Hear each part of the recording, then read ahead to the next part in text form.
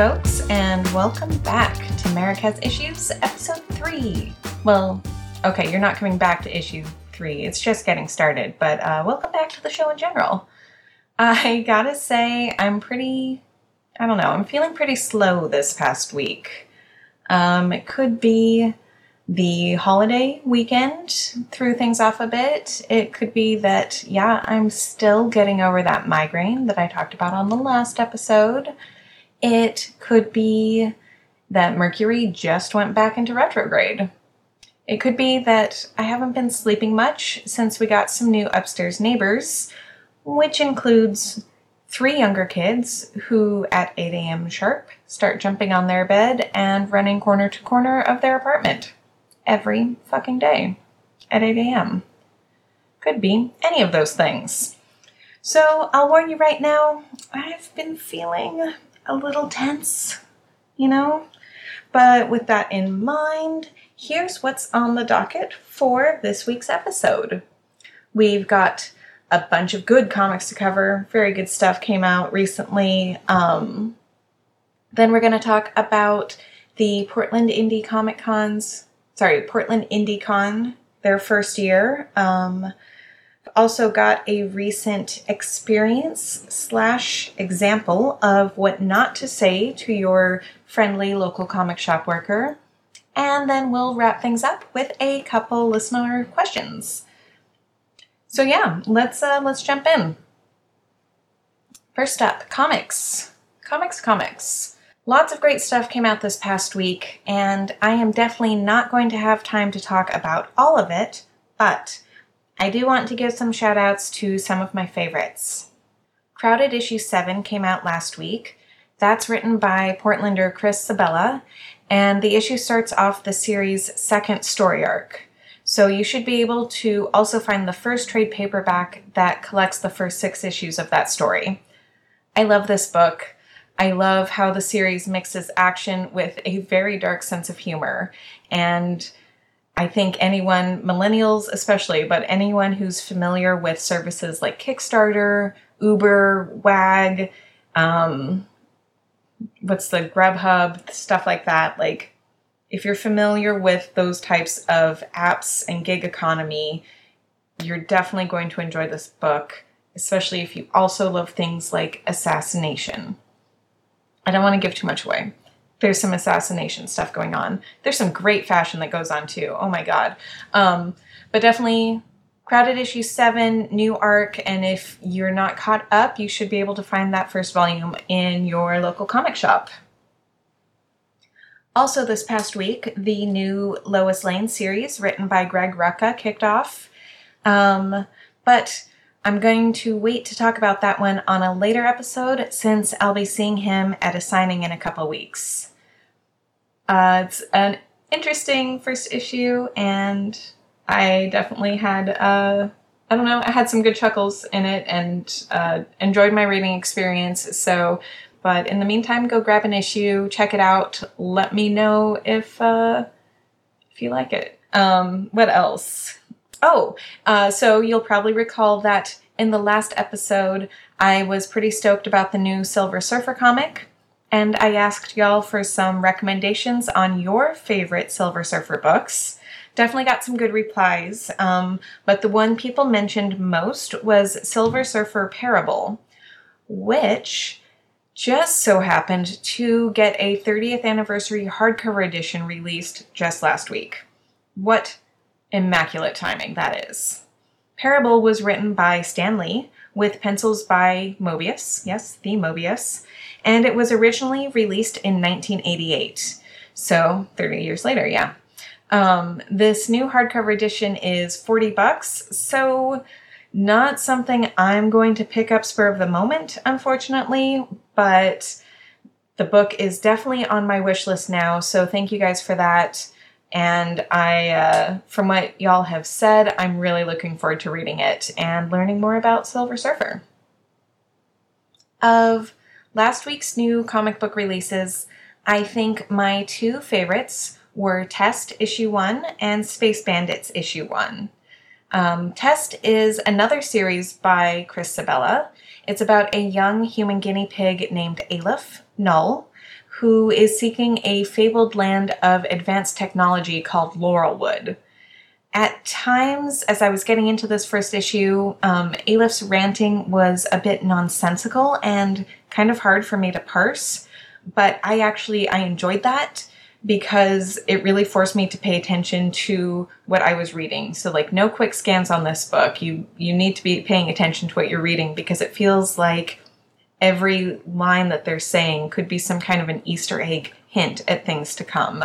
And the quick pacing of the characters' dialogue really added tension and gives us a sense of the strife that the character is experiencing as we're learning about their origins in human testing and in body hacking. Body hacking, transhumanism are things that I am super interested in personally, so I'm pretty intrigued to see how Sabella is pulling in those very modern, real things into this vaguely, I'm thinking it's science fiction, I'm thinking it's fiction. I haven't been to Laurelwood, I don't know. Interested to see how this one plays out. So the art on Test is by Jen Hickman, who actually worked on another very future-forward comic I loved called Moth and Whisper that I think was published over the course of mostly 2018-ish. So another pretty new book, which I would also very recommend.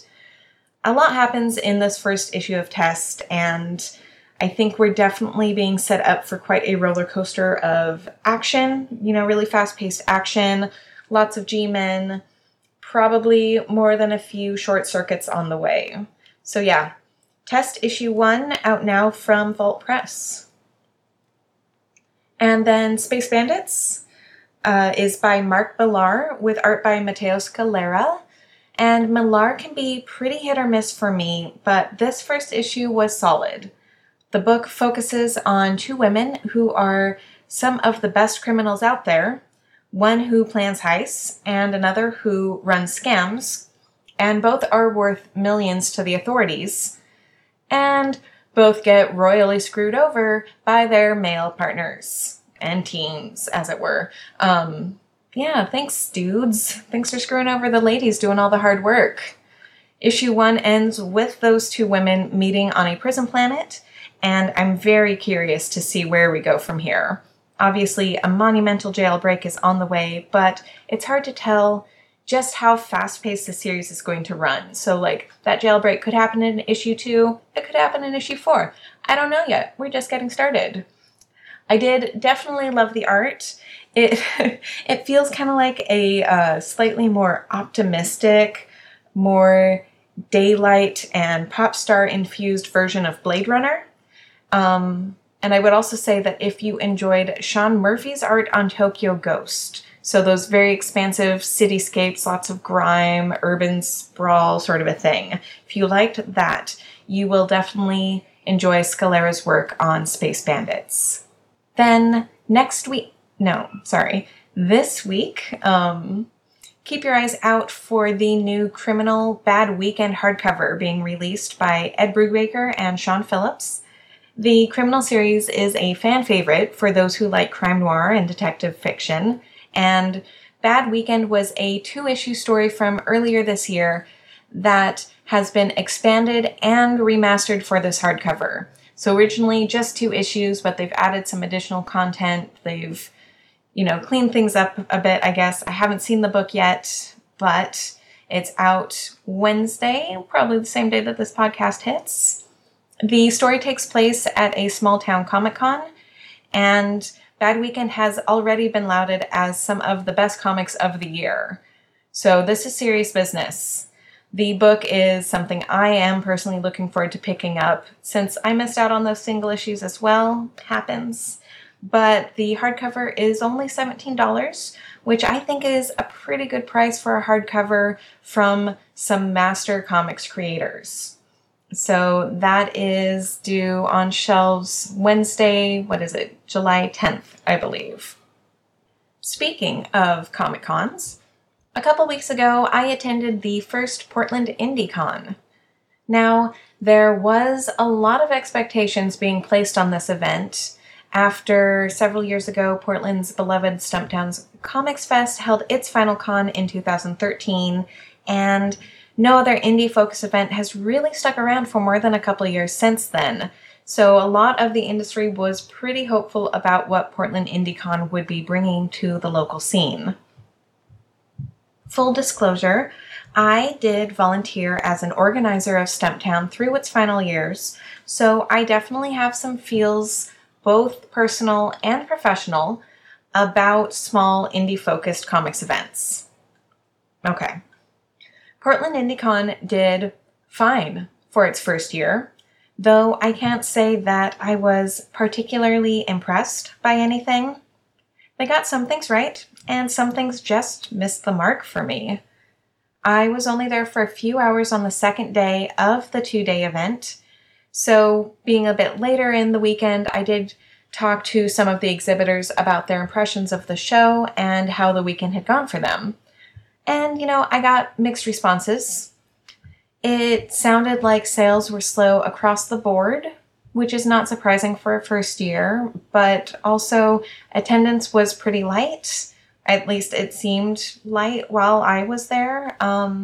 So that doesn't surprise me. Low attendance for a first year doesn't surprise me. And of course, that's going to lead to lower sales. Totally reasonable. I think my biggest takeaway was the event's internal economy. That's the best thing I can think to call it. In terms of the products available versus the people attending, right?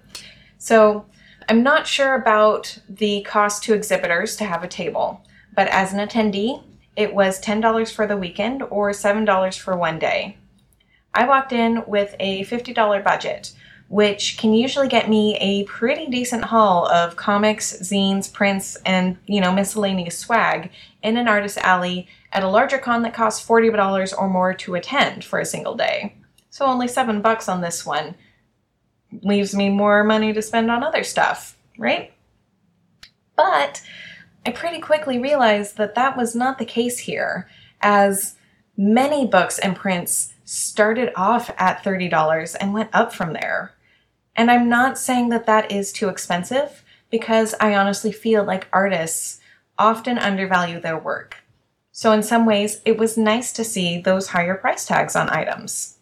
But at the same time, this meant that if I'm walking in with 40 or $50, I was only going to be able to support 2 or 3 creators with that budget. And that's really frustrating when you're walking in wanting to pick up stuff from maybe several people that you've been waiting to meet in person. You want to leave some room for people that you've never seen their work before, right? So that was kind of frustrating for me. In the end, it kind of felt more like a book fair than a comics event. And I think that's largely just because of that price tag alone. And I didn't really see as many zine type things as I usually lean towards. In terms of creator variety, while I was totally okay with the mix, but I know that some attendees were kind of disappointed by seeing the same local creators that table at almost every other regional comics event, and whose books are available at most every comic shop in town. That is not the creator's fault for being accessible. That's just, what's going to happen when you live in Comic City, USA. I mean, here in Portland, we are simultaneously blessed by an amazing amount of comics creators who live here. They work out of Portland, they do signings and events constantly all over town, and it's awesome if you love comics to have that going on year round, and it's not a one-time thing. But then that also means that we're cursed by the fact that we are spoiled by this accessibility, that we have these creators who are always around, and sometimes it's easy to lose the luster of it because you see them everywhere. And it's a bummer that happens, but it is an honest byproduct of living somewhere that is so saturated in comics and comics creators. So yeah, I was okay with the mix, but some people would have liked to have seen more out-of-town creators or even more independent creators. And I think that's always part of the hope of a con like this, especially a first-year independent focused, is that they're going to bring in new creators and new comics we haven't seen before or had access to. I definitely did discover some very rad new talents to follow. I had great conversations with people about their work, about what inspires them, about the comics that they love and enjoy reading. So, I feel like I got my money's worth easily from the event, and I enjoyed the 2 or 3 hours that I was there. I was pretty pleased that beyond the gamut of folks whose work I was already pretty familiar with, there was a lot of queer-focused publications and a lot of very witchy themes, like lots of feminism, lots of empowerment, lots of magic, lots of gay shit. That was pretty cool to see. And I definitely picked up some stuff that I have not seen in comic shops before. So good job on that. It was a nice event to pop into for a couple hours, if nothing else, but it was definitely no Stumptown. But then again, the industry has changed a lot since Stumptown's final year in 2013, both locally and nationally, and even internationally. So I don't think that we really need a replacement for Stumptown or for line work or another one that I'm forgetting. I'm sorry, I'm bad with names. We don't need replacements as much as we merely need organizers who are passionate and knowledgeable about comics and about independent press. So, this was Portland IndieCon's first year, and it can definitely take a few years for an event like this to find their footing and their place in the local scene, as well as within the industry at large. So, critiques aside, I think they definitely pulled off a solid little mini weekend con, and I will be very, very curious to see how they can refine and hopefully step up their presence for next year's second year of the Portland Indie Comic Con. And in case you missed it, I did post my haul of comics and prints and even some records. Posted my haul up on the podcast Instagram account with all the creators tagged as much as I could. So definitely check out that post from a week or so ago and find some new creative folks to give a follow. All right, guys, moving on. Here is an interaction I had at work recently, and it's a bit of a cautionary tale. Someone came in and asked the status of a comic book, whether there was going to be more, and when the next trade would be out. Normal stuff like that. Pretty basic questions that I am always happy to answer. So yeah, I told him about the most recent issue, about the publishing schedule, what they've changed with the series since he last read it, and what's coming up. Wow, he replied.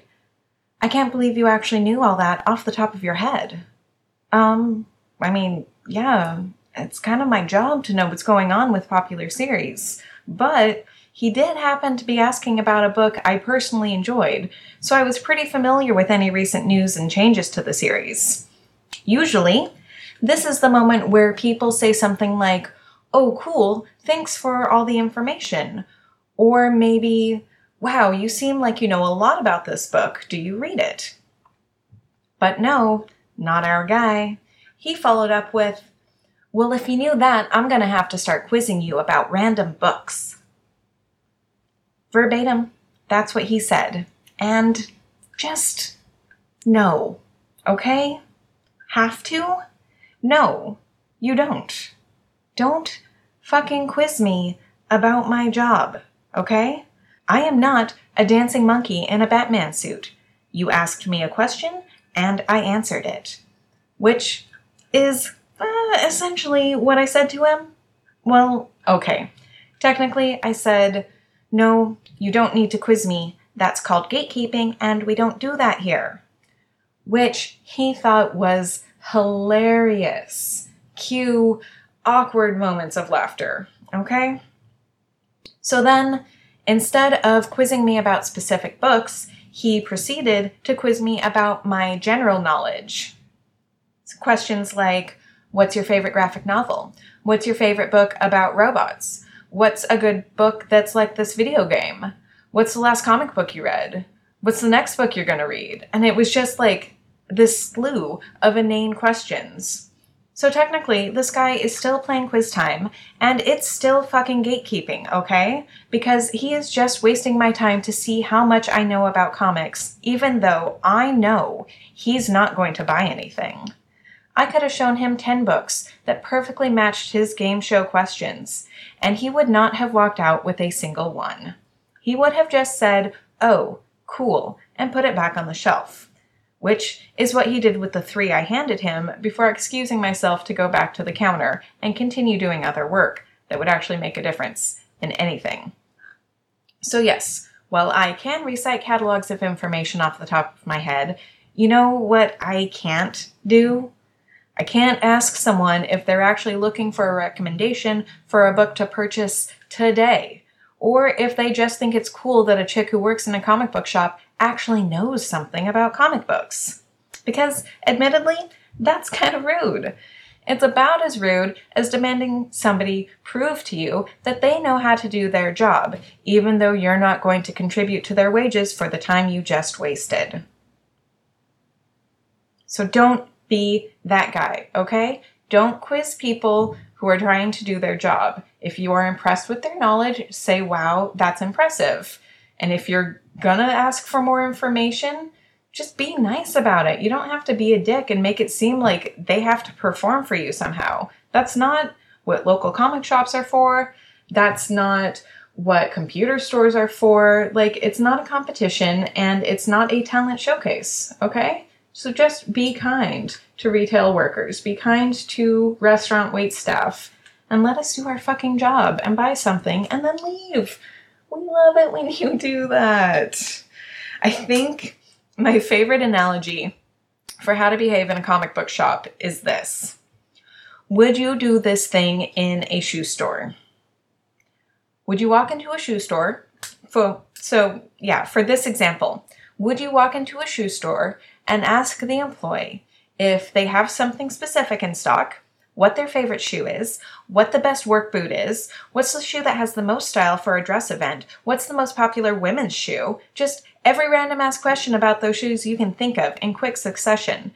Ask all those and then walk out without buying anything? Would you do that to a shoe store? I mean, I'm sure people have done that, but I kind of doubt it happens as much in a shoe store as it does working in comics retail. So, end rant. That was dumb, and it was frustrating. But I moved on. And now I'm going to move on to some questions. I think it was like last Friday or so when I was going into the weekend before recording, I posted up on Instagram asking for some folks to hit me with questions or any topics they wanted me to cover on this episode. And now here we are. I did get 2 excellent questions, and I'm going to respond to them.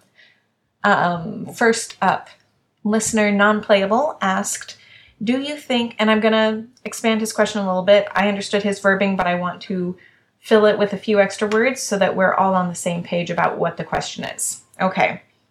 Do you think heavy metal's new soft wood will successfully fill the Mad Magazine void?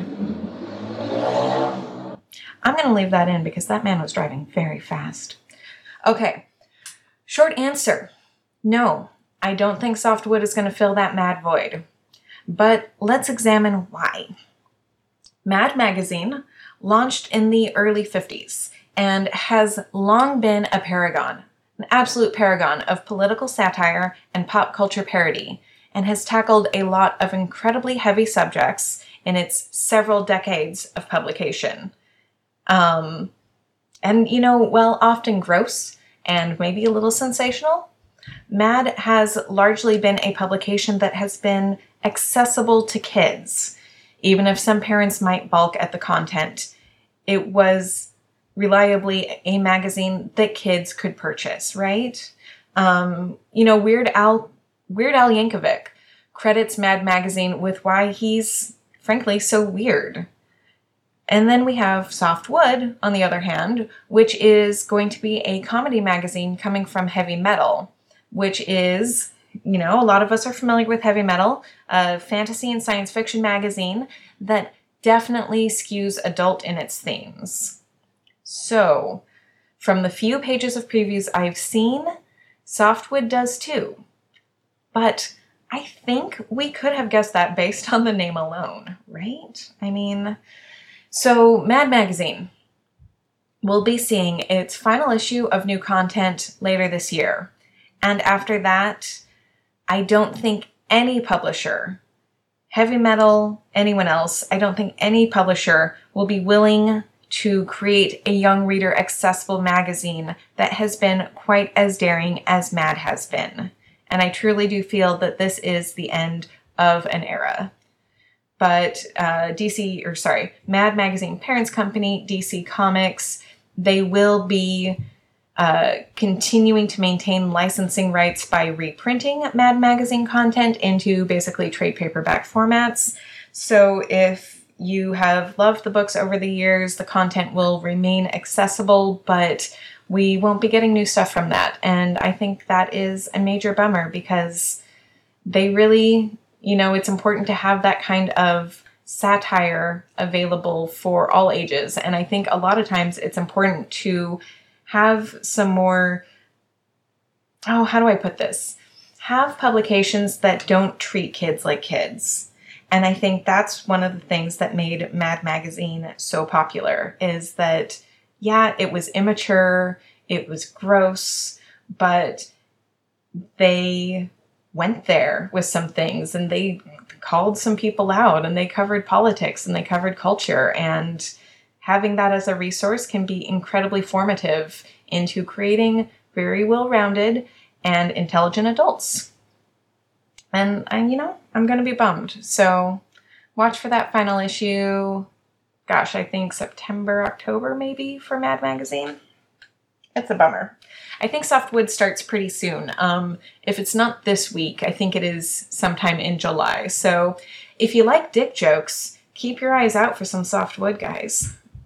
I don't like dick jokes. That's a lie, yes. Who doesn't like a good dick joke?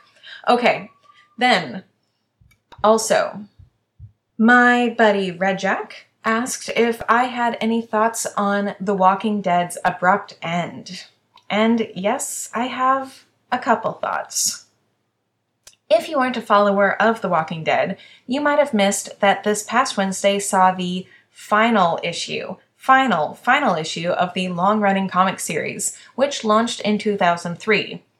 Now, The Walking Dead is one of the first comic series I got into reading on the reg when the trade paperbacks started coming out, but I haven't really read any of the series past the 4th hardcover collection. So this news didn't really affect me personally. And it was a very abrupt end. Fans and retailers were mostly kept in the dark that this would be the final issue. It wasn't until the week of release that anyone outside of Image Comics knew it was ending. Image even solicited future issues for months out to keep everyone in the dark. And, okay, so you want to know what I honestly think about it being an abrupt end, specifically? I think, in general, it was high time for the series to conclude. But I think it was irresponsible of Image to not give retailers a chance to increase their orders on the issue. Irresponsible how? Well, by not forewarning retailers in even the vaguest way that they might want to increase their orders for issue 193, what ends up happening is that the normal quantities ordered by comic shops end up getting bought up not by the folks who read the comic off the rack, but by speculators who rush in on the day of release to make sure to get a prized first printing. And they will buy 1 copy, they will buy 5 copies, they will buy however many copies of this comic that you will sell them. And then they take the comics that they purchased at retail price and immediately flip them on sites like eBay and Amazon. So, Walking Dead issue 193 retailed for $3.99, which means shops made maybe a couple bucks on it. But the speculators who paid that $4 for that comic turn around and sell them for 25 to 35, 40 bucks online within days, same day within a week of it being sold out from comic book shops. So the speculators make a much larger profit than the comic shop.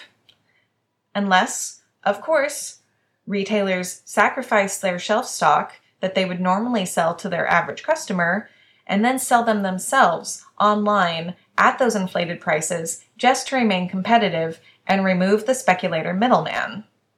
So, as someone who works in the comics retail industry, it is really, really frustrating to see speculators making a higher profit on that single issue than the shops who have been stocking the comic and supporting the series for years.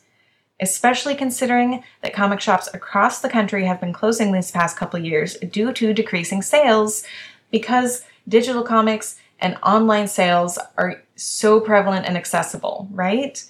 So with The Walking Dead having been a major part of comics culture for the past 15 years, and a major part of shops' monthly incomes, because, you sell 100 copies of a comic book, that adds up, right? I feel truly it was a misstep for the publisher to not support the comics retailer on this issue by making sure that retailer supply would meet customer demand, and thus they fueled the secondhand speculator market. But that is just me. That's me, okay? Nobody else's opinion but mine on that.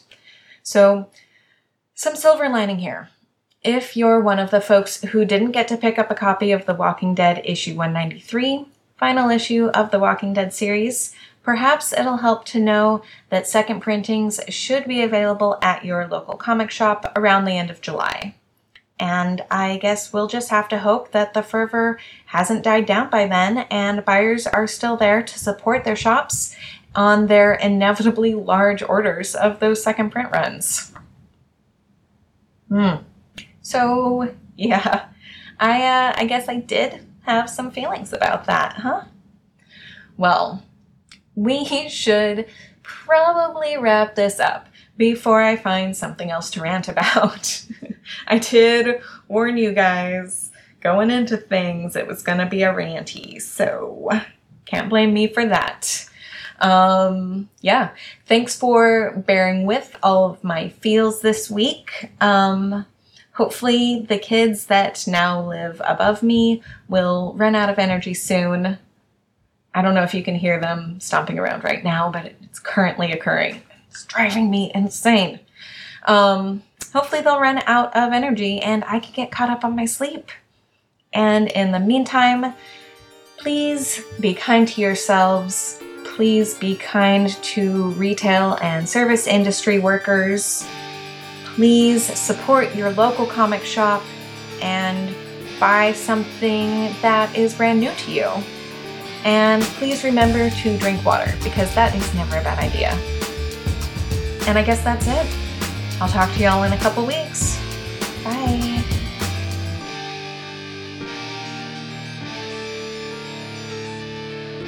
This has been Merrick Has Issues, produced and edited by Merrick Monroe. For news and announcements and additional content, please follow the podcast online. I'm Merrick Has Issues on both Facebook and Instagram, and Twitter is MHI Podcast. I do also have a contact form set up at merrickasissues.com, so feel free to hit me up wherever if you have a question or there's a topic you want me to talk about on a future episode. The theme music for Merrick Has Issues is provided by Keelan King from his Star Pilot Remixes album. You can learn more about this podcast and find my show notes for the episode at merrickasissues.com.